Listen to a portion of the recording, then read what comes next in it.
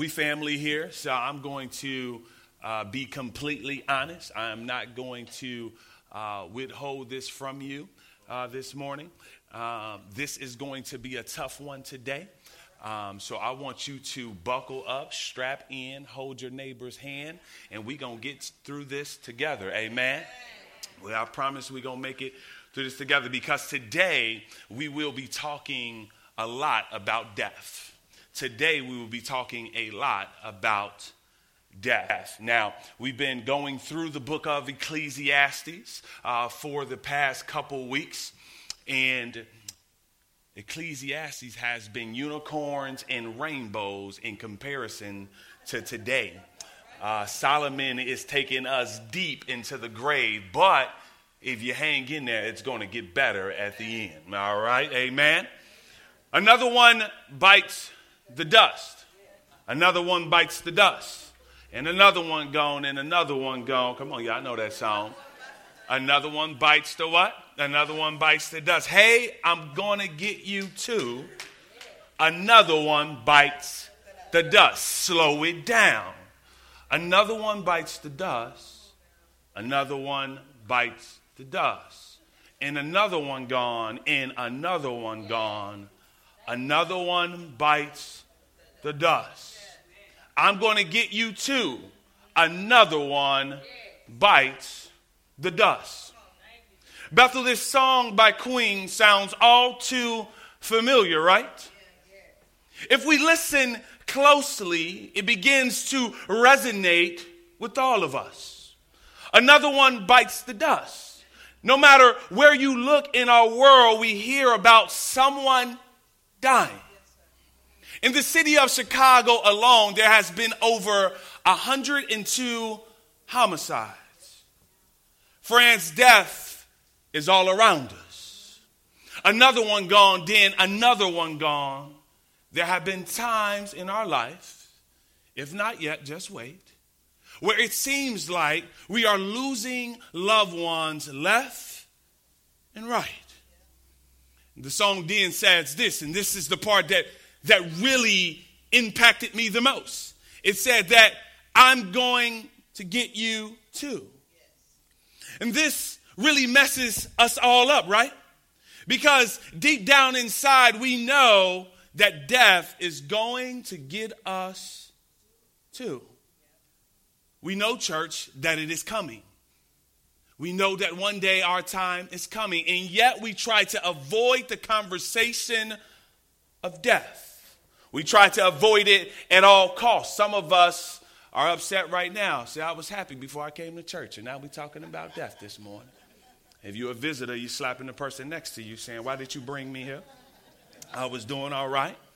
I was feeling good about my life, and now we're here to talk about death.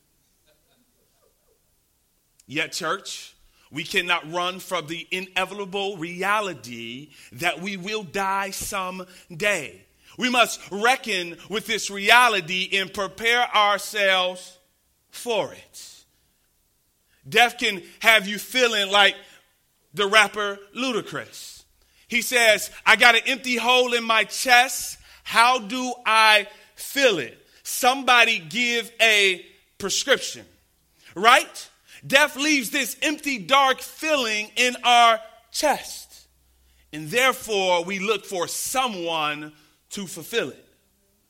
And many people, including us in this room, have made and trusted in man-made saviors to rescue us. Some of us have tried Michael Jackson, and he was a bad boy, but he died. I mean, Billie Jean was bad, but he still died. We tried David Ruffin, but he died. We tried President Kennedy, but he died. And we tried MLK, but he died. And young people are trying Chief Keef and Young Money and Famous Dex, but they will all someday die. There is no man-made savior that can rescue us from this thing called death. And there is only one who has died and came back with all power in his hand, and his name is Jesus Christ. And there will be more to say about that later. Our writer in our text today, Solomon, can relate to our hamster-like wheel chasing for something or someone to deliver us from the hands of death. To deliver us from the hands of death. If anyone understands the cruelty of death, it is our boy Solomon this morning. In our text today, he wrestles hard with the question, if we all die in the end, what's the point? If we all die in the end, what's the point? Right, church? What's the point?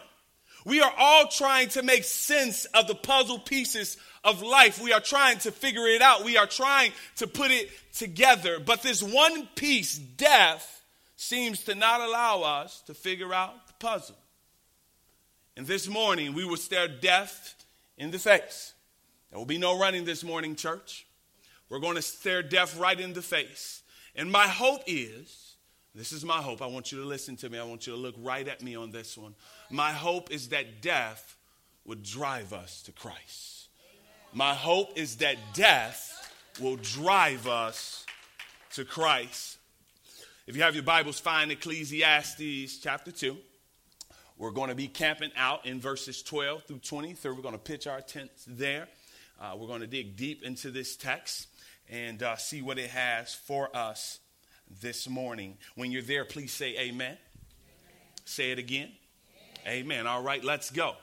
So I turn to consider wisdom and madness and folly. For what can the man do who comes after the king? Only what has already been done. Then I saw that there is more gain in wisdom than in folly, as there is more gain in light than in darkness.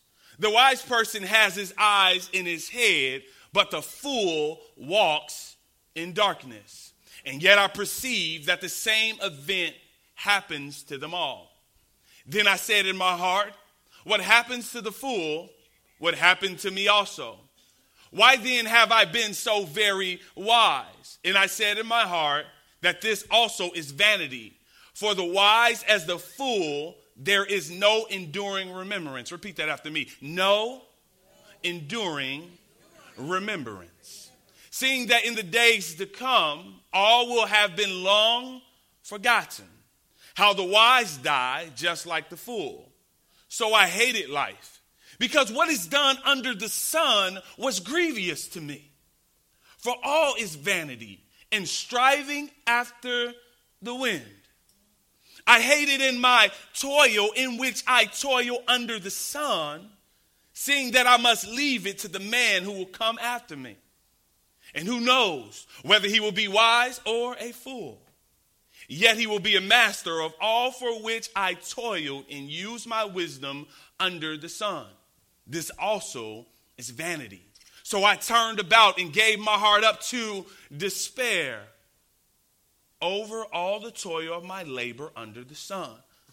Because sometimes a person who has toiled with wisdom and knowledge and skill must leave everything to be enjoyed by someone who did not toil for it.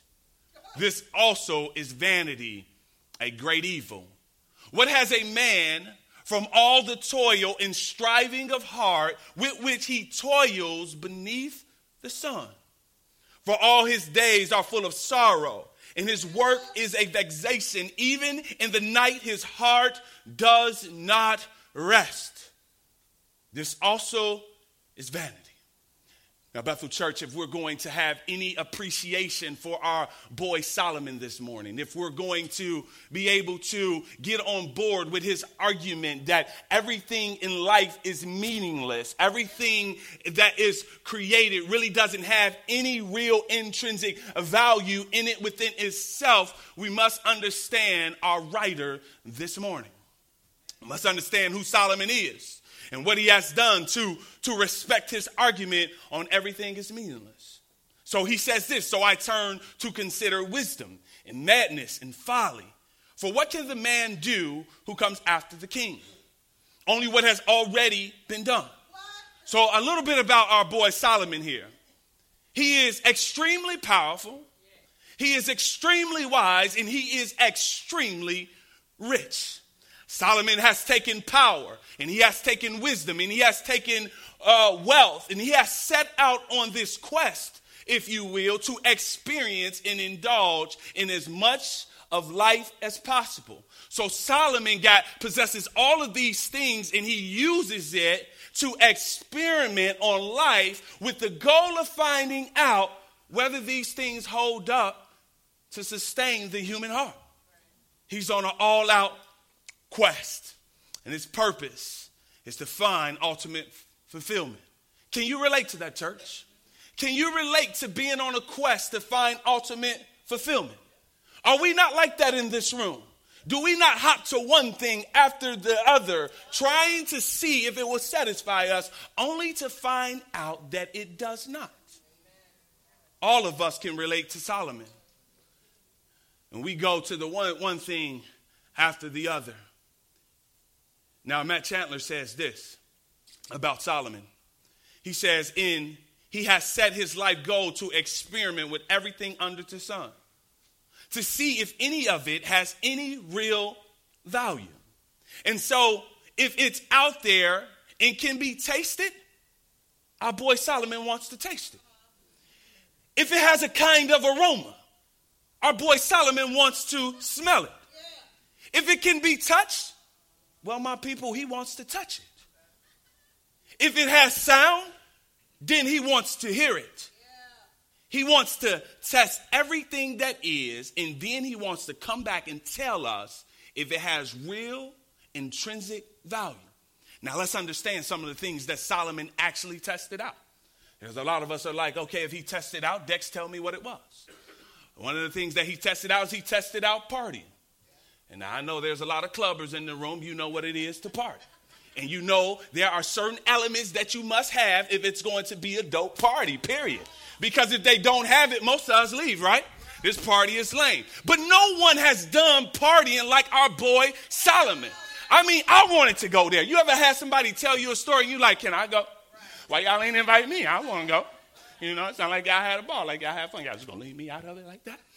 So here it is. All right, so Solomon, this dude has the biggest parties. He would pack the palace out night in and night out.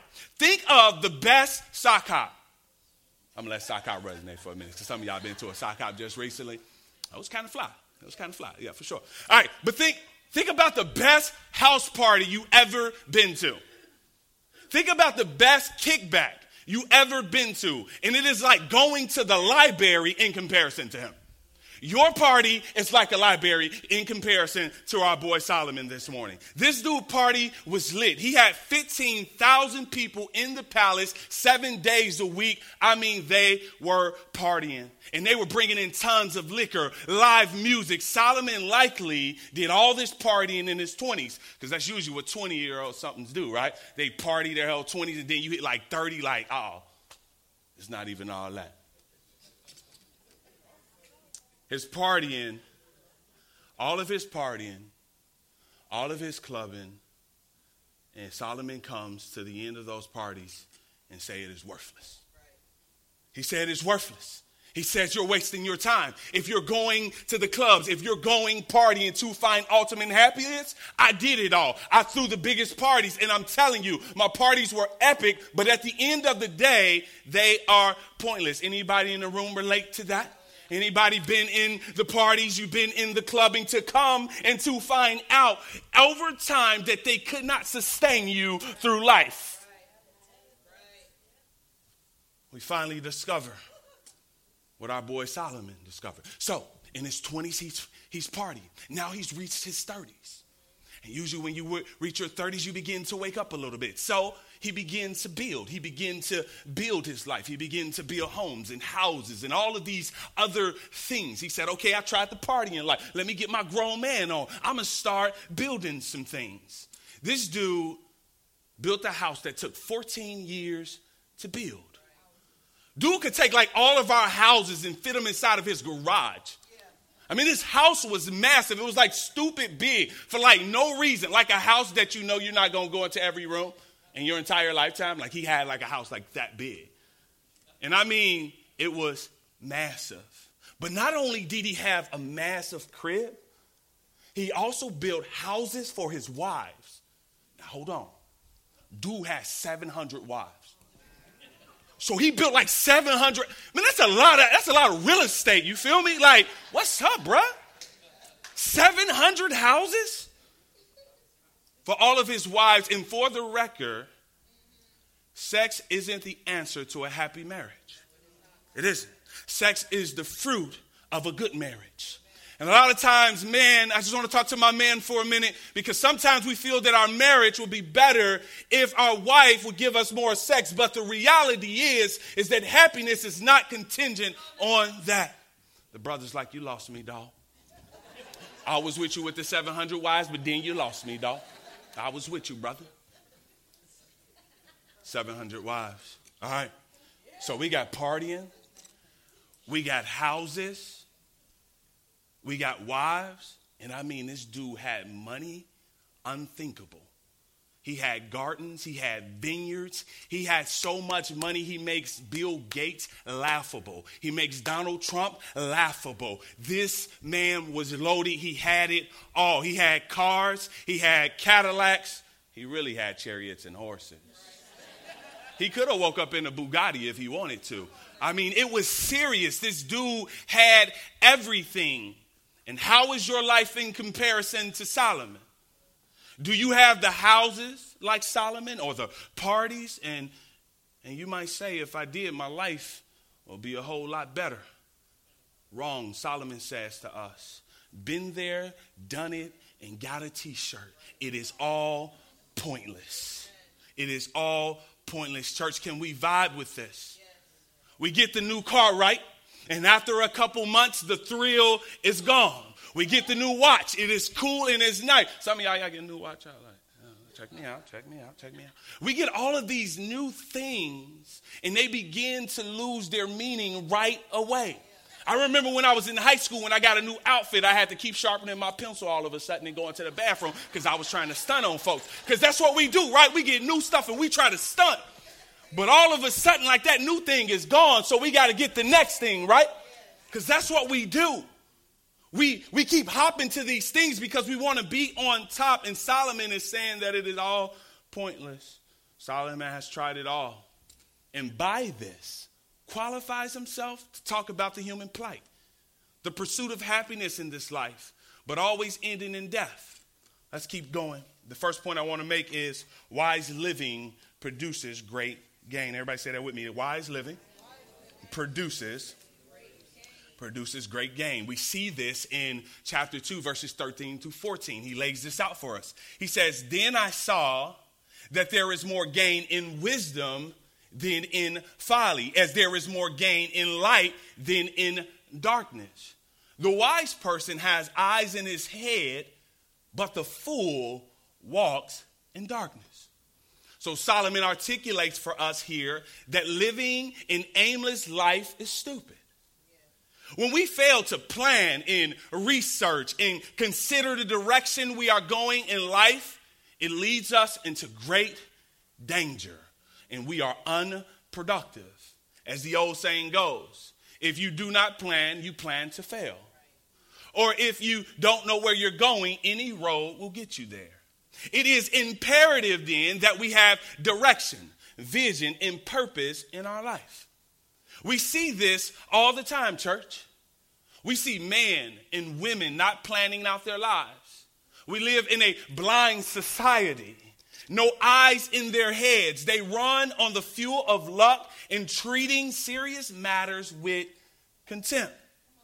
They have no direction in marriage. Men and women hopping into marriage, hoping he or she is a suitable spouse, instead of knowing that this man is a suitable husband. It is folly to enter into a covenant relationship with someone you know very little about. We lack the understanding of the value of this God-glorifying picture. Marriage paints the picture that the Lamb who freely died for the joy of his bride. Christ laid down his life for us. Broken marriages lead to broken children, and broken children leads to a broken youth. We lost our vision somewhere.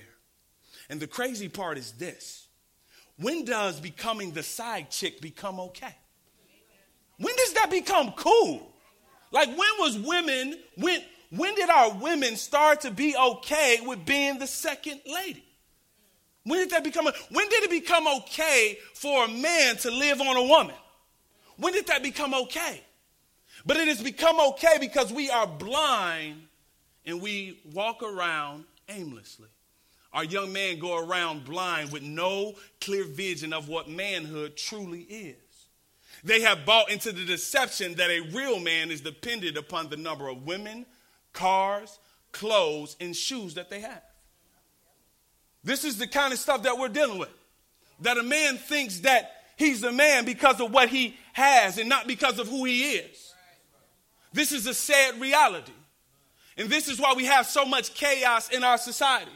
Where we have young men devaluing life, willing to shoot and kill over something very small. A pack of Skittles over a life. This is blindness. This is folly. This is crazy. But this is the society that we are living in. And Solomon is saying that it is better to have eyes in your head than to not. Solomon says here, light is better than darkness. It's really simple. What he's saying, church, is would you rather drive a car at night that has headlights or the one that has broken headlights? It's really simple, right? But our generation this day say, give me the car with the broken headlights. Because I don't need nobody to tell me what to do. I got this.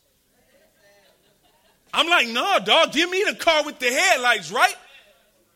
Why? It is easier to see where you are going. You can avoid danger. You can avoid going off the road and ending up in a ditch, right? If I got light, I can see where I'm going. If I don't have headlights, bruh, it's going to be crazy. And my house is like in the boondocks by the cornfields. Like, if you ain't got no lights, like, you're going to be messed up for real. But do you remember when you were driving through life with no headlights? How much trouble you found yourself in? If not for the grace of God, we will all be somewhere on the side of the road, somewhere in the ditch. Apart from the grace of God, we will all be on the side of the road, somewhere in the ditch. You remember your ditch of fornication, your ditch of homosexuality, your ditch of anger, your ditch of self-pity. And no one in here can afford to coast in life. We were on the side of the road and this great God and King and Savior came and got us. Not because we deserve it, but because he was loving enough to get down in the ditch and to get me out. Because I was the fool who chose the car with no headlights because I thought I had it all figured out. Because I thought I had it all together, but a great God and King of all lights came and got me out. And I am so thankful that his light is everlasting. It is a good thing that NIPSCO cannot put this light out. God, Jesus Christ, is an everlasting light of lights, God of gods. We were in our ditch, church, and he came and he got us. And what you do, the decisions that you make, they matter, church. Young people, the decisions that we make, they actually matter. They actually matter. If you pay attention, you might be able to dodge some pains in life. This is what Solomon is saying. If you have eyes in your head, you may be able to dodge some of this stuff in life. A lot of older people say to me, if I had the brain I had when I was 16, I will be all right. It's just better to have eyes in your head. It's real simple. I mean, I just want to know where I'm going. Because if I don't, I'm just in all kind of trouble. I'm a mess. All right? Do we feel our boy Solomon here? Real simple, right? All right, we want lights. All right, but check this out. The next point is death is inevitable for both the wise and the foolish. He makes this great point. That it is better to have light over darkness. Cool, I'm rocking with you. It's better to be wise than to be a fool. I got you, Solomon, I'm with you. But then he brings us right back around to this thing called death. But because he says, I don't care if you're wise or you're a fool, you're all going to die. So what's the point? Help me out here, brother. All right? All right. So our boy Solomon is starting to make sense. And then, nevertheless, he is confronted with what Matt Chandler calls the life obstacle. It brings us back, right? You know the whole another one bites the dust concept. We're back there again. Another one and another one. His wisdom keeps driving him to this reality. He can't shake the fact that no matter what, I will die. Death is life's obstacle for all of us. No matter how wise we are, we will die. No matter how wealthy, no matter how many degrees, no matter how many books we read or exercise, the ending chapter of everyone in this room is death. And we know it. And we dread because of it. We try to avoid death conversation at all costs. And yet he says in verses 14 through 15, and yet I have perceived that the same event happens to all of them. Then I said in my heart, what happens to the fool will happen to me also. Why then have I been so very wise? And I said in my heart that this is also vanity. This is also vanity. Death is the great equalizer. Beneath everything else is this thing called death, which is the great equalizer, because everything we gain is eventually lost. Starting with our reputation. Even to the memory of who we are, it is all lost over time. So the first thing that is lost is our reputation and the memory of us. Watch this in verse 16. Solomon helps us with this. He says, for of the wise as of the fool, there is no enduring remembrance. Let's repeat that. Enduring remembrance. Let's try that again. Enduring remembrance. Seeing that in the days to come, all will have been long forgotten, how the wise die just like the fool. Now watch where he's going with this. In other words, no one will be thinking about you in 60 years. In 60 years, no one in this room will likely be remembered. For some of us, 2 years. Because folks don't like us. Some of y'all 60, some of y'all going to be 2. I'll let you guys decide who that is.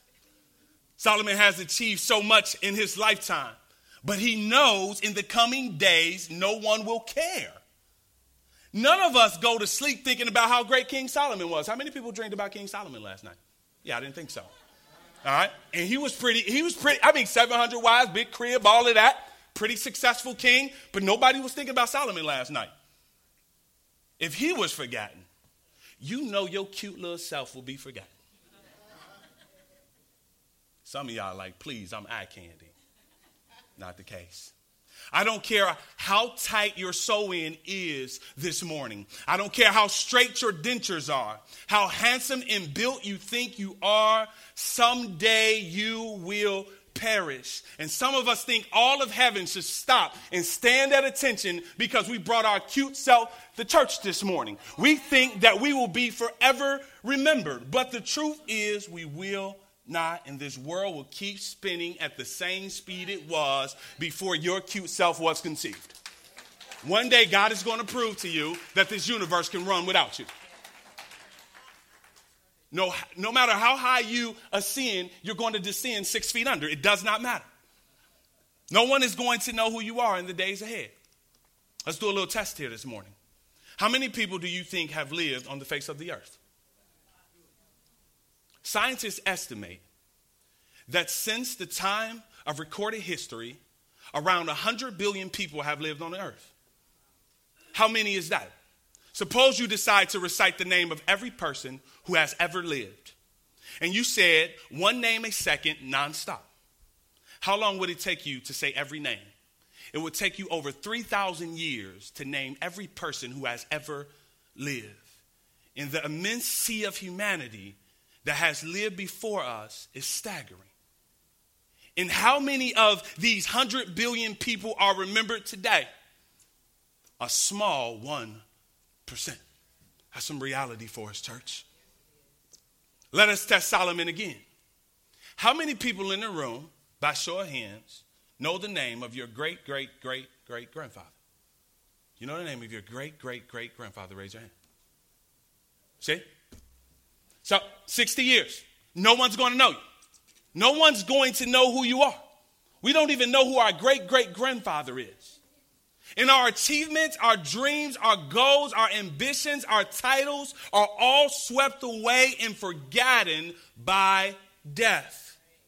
Give it enough time, and you will be a lame, and we'll all be a bunch of nobodies in this room. Drop your eyes down to verse 18 through 21. I hated all my toil in which I toil under the sun, seeing that I must leave it to the man who will come after me. And who knows whether he will be a wise or a fool. Yet he will be the master of all for which I toil and use my wisdom under the sun. This also is vanity. So I turned about and gave my heart up to despair over all the toil of my labor under the sun. Because sometimes a person who has toiled with wisdom and knowledge and skill must leave everything to be enjoyed by someone who did not toil for it. This also is vanity and a great evil. So Solomon has told us that our reputation and the remembrance of us will be forgotten. And now he's saying everything that he's worked for will be given to someone, and he does not know if this someone will be wise with his possessions or a fool with it.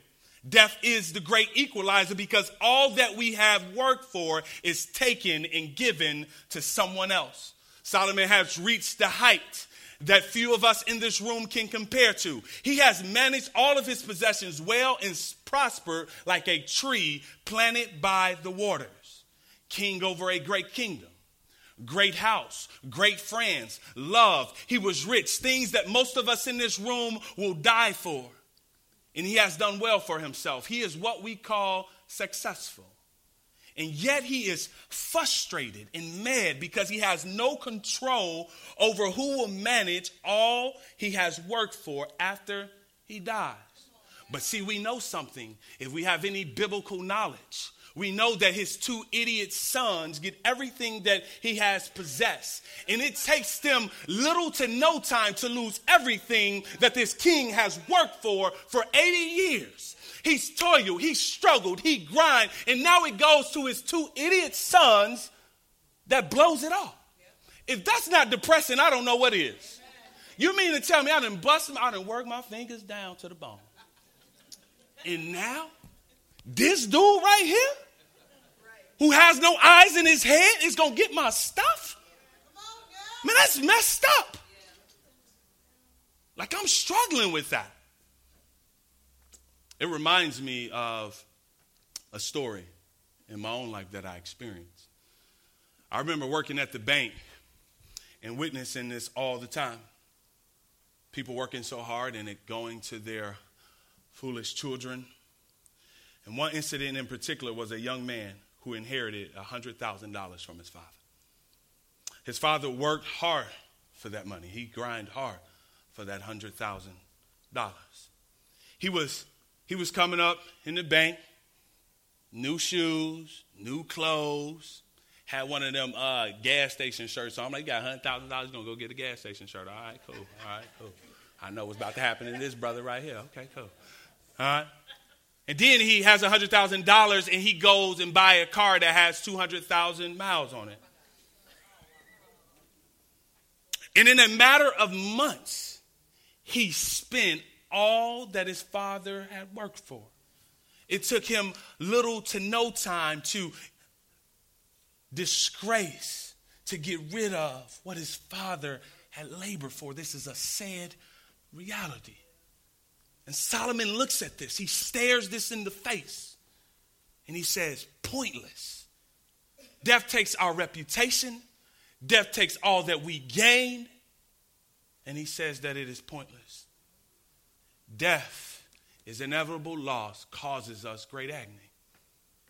He begins to articulate his feeling in verse 22. He said, what has a man from all the toil and striving of heart with which he toils beneath the sun? Verse 23, he says, for all his days are full of sorrow, and his work is a vexation. Even in the night, his heart does not rest. This also is vanity. He says his work is a vexation, meaning the state of being annoyed, frustrated, or worried. So Solomon is saying all a man work brings to him is this frustration, this worry, and this annoyance. All that we work for brings us nothing but sorrow because our work can never produce what we eternally need, God. No matter what we have, our hearts never say enough. There is never a moment where your heart says, that's enough, I'm good, I'm okay, I don't need anything else. There has been nothing in this created universe to satisfy this eternal hole in our hearts. Listen to what Solomon says. Even in the night, his heart does not rest. When we lie our heads down to rest, church, there it is. The voice inside that says, it has to be more. I'm created for more than this. Why am I here? That gnawing away at us when we lay down. No matter what we have accomplished, there's something when we lay our heads down at nighttime that continues to just bother us that, man, I got to have more than this. God has created me for more than this. And we run from death because it scares us. Why? Because we know in the end we lose everything that we love and we have. But a side note here, if we treasure Christ, we gain everything. But we're going to get back to that. Death causes you to treasure the small things, right? I want to come real at home. I want to get in the front room here real fast. Because I think that we all can relate. Let's not play any games here. Death causes us to treasure small things, right? Had my parents over at my house this Sunday. They were over there. I seen them come in. Well, I had my parents over at my house this weekend. And the reason why I did that and I enjoyed them, and young people, I want to encourage you to honor your parents while you have them. Honor them while you have them, amen. Amen, honor your parents while you have them. But why did I do this? Because I know the day is coming when I will not be able to go over my mother and father's house and they're there. The day is coming where I'm not going to be able to be there. My kids, fathers, hold your kids, kiss them. Because why? Because the day is coming where I will not be able to hold my son one day. The day is coming when I will not be able to hold my daughter one day. Death has a way of waking us up to reality and treasuring the things that we overlook so much. I play gym basketball with the Epic guys. I'm 27. These dudes be running circles around me. I'm like, I could do that like 5 years ago. I mean, it's that fast. Death takes toll on us that fast. And here's the crazy thing. Somehow we live under the enslaving thought that my life is all about me. My job, my husband, my wife, my children are all here to make me happy. And therefore, we place this unrealistic expectation on finite beings to satisfy a God-sized hole. So what we do is we say, hey, life is all about me, so everybody around me is here to make me happy. And if you are not making me happy, then you need to be out of my circle. See, we get it all mixed up because we believe that they should be our savior, but it is an unrealistic reality for finite beings to fill the hole of an eternal God. It is impossible. And it will leave you enslaved. The moment they fall, the moment they fail us, we say, I need a new wife. I need new children. I need a new house. I need a new job. We make the issue outside of us instead of looking here where the real issue is. It's all around us, right? It's easy to blame everyone else, but it is hard to look inside myself. We think that we'll be happy if we had another job. You know that feeling. You're like, man, if I can get out this job, man, I'll be a whole better person. Then you get the interview, you get the job, you're there for about, a couple weeks, and you're still not happy. You're still not happy. I thought that I'll divorce this wife, get the next one. You got her, and you're still not happy. Well, okay. Well, maybe I need another car. If I get another car, then I'll be happy. You get the car, and then you're still not happy. Right. It's this hamster chasing thing that never gets us where we need to be. But here's the freeing reality. This world was not created to make you happy, but to glorify God. This world was not created to make you happy, but to glorify.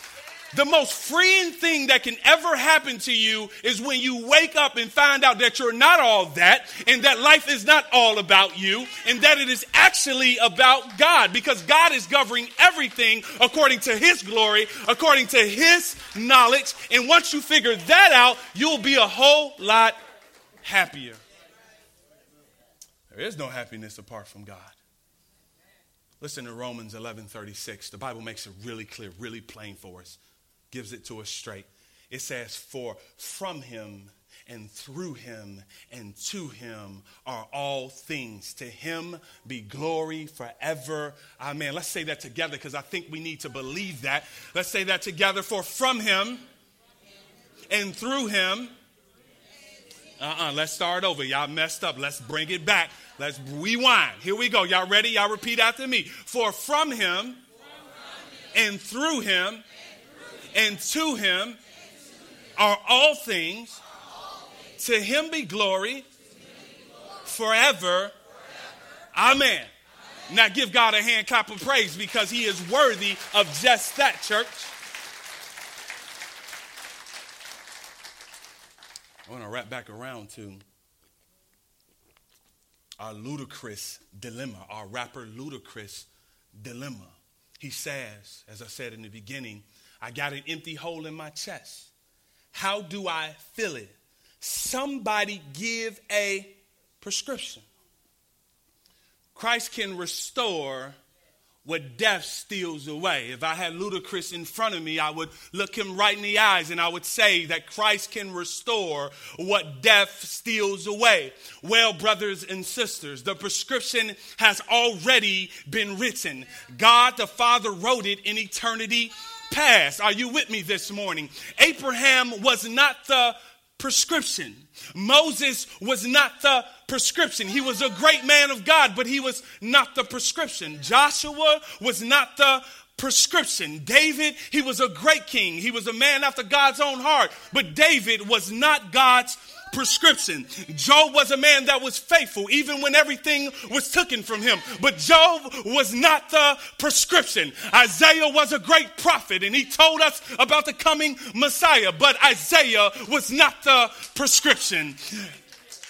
Neither was Peter, neither was James, and neither was John. And Paul was a great guy, but Paul was not the prescription. Death had defeated all those mighty men of God. Death had laid all those mighty men of God in the grave. Death had won all the time. It had no losses and it had all wins, and it looked like all hope was swallowed up, and it looked like the prescription was never coming. But anybody know that there's a God that is faithful and that is able to do exceedingly and abundantly. Death thought that it had the final say so. Death thought that it was standing on its own two legs. Death thought that it was all that in a bag of chips.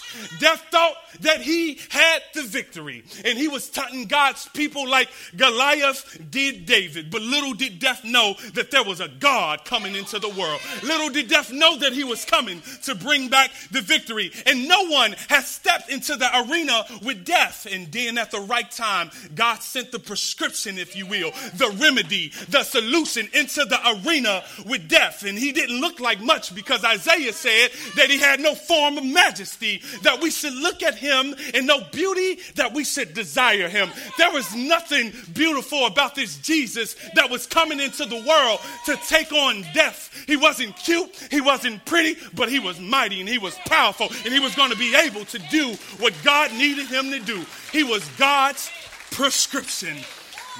He was God's prescription. He was God's answer to humanity's dilemma. Jesus, fully knowing that he was God, answered and stepped up into the arena of this world. He entered the ring with Satan and death and sin. And as he did, he took a beating that we deserve. He took our sins that we did. He took all that we done and he put it upon himself. And he carried a great weight on his shoulder. And sin delivered a blow, and death delivered a blow, and Satan delivered a blow, and they put our king down in the grave. But church, they thought he was condemned. They thought that they had destroyed him. They thought that they had won the victory. But see, they didn't know who he was. See, Satan didn't know who he was. Death did not know who this Jesus was. They didn't know that he was the Passover lamb. They didn't know that he was our high priest. They didn't know that he was our kinsman redeemer. They didn't know that he was our prophet, priest, and king. They didn't know that he was a ruler greater than Solomon. They didn't know that he was the king who reigns eternally. They didn't know that he was the priest proclaiming freedom. They didn't know that he was the protector of his people, the mediator between God and man, our song in the morning and in the night. You got to understand, church, that they didn't know who he was. He was down, but they didn't know who he was. They didn't know that Jesus Christ was our wisdom. They didn't know that he was our meaning of life, the suffering servant, the weeping Messiah, the faithful husband even when we run away, the warrior who saves us. They didn't know that he was the Son of righteousness who brings healing, the Messiah who is the King, the Messiah who is God in the flesh, the Spirit who dwells in his people, the righteousness of God, the power of love. He is our every life, the unity of the church, the joy of our life, the comfort in the last days, our returning King. And just when you thought I was done, he is the Savior of the worst sinner, the leaders of leaders. He's the fountain of truth. He's the mediator, our hope in the times of suffering. He's the King of kings and the Lord of lords. He's the Alpha and he's the Omega. He's the beginning and the end. He's the coming again and one who makes all things right. They thought that Jesus was down. They thought that they had KO my Jesus. But they didn't know that this God that reigns eternally would have all power in his hands. Death can't take Jesus Christ away from us. The Bible says there's nothing that can separate us from the love of God.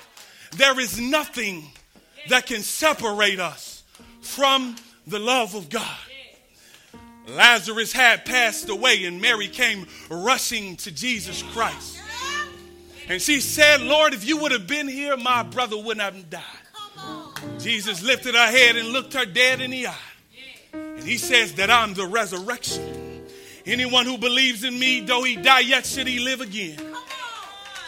Church, we got to hold tight to these truths. That God is able to do exceedingly abundant. That there is no death that could hold him. There is no power in hell. There is nothing outside of his jurisdiction.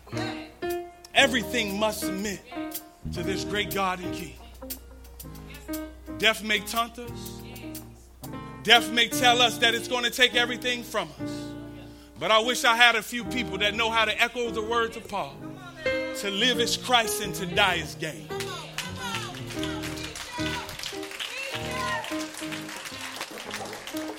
No music real fast because I want everybody looking at me this morning because I want you to understand this. Because the day is coming when we got to reckon with death. The day is coming. Because we can shout, we can clap, but the day is coming when we got to reckon with it. And I remember being in the nursing home. I worked there for 3 years. And the man, he was on his last breath. He was laying in the bed, and I went in there, and I just sat. And I just looked at him. I really meditated about my own life as I watched him. He was a man that read his word often. He was a man that believed in Jesus Christ. Now, you can play church all you want. But it's going to come down to a matter of faith one day. Do you really believe this? Do you really believe that he has risen from the dead? Do you really believe that he's died for your sins? Do you really believe that he has freed you? Because the day is coming where house and cars and women and clothes can't not go with you. And all I got is the promises of God. That's all that I have. Bethel, Gary, are we going to be a church that believes this? And if we do, let us proclaim it. Let us proclaim it to our children. Let us proclaim it to the gangbangers. Let us proclaim it to the widow. Let us claim it to our brothers and our sisters. Let us proclaim this gospel that is able to save man and give us a hope beyond any kind of hope. I'll leave you with this last story.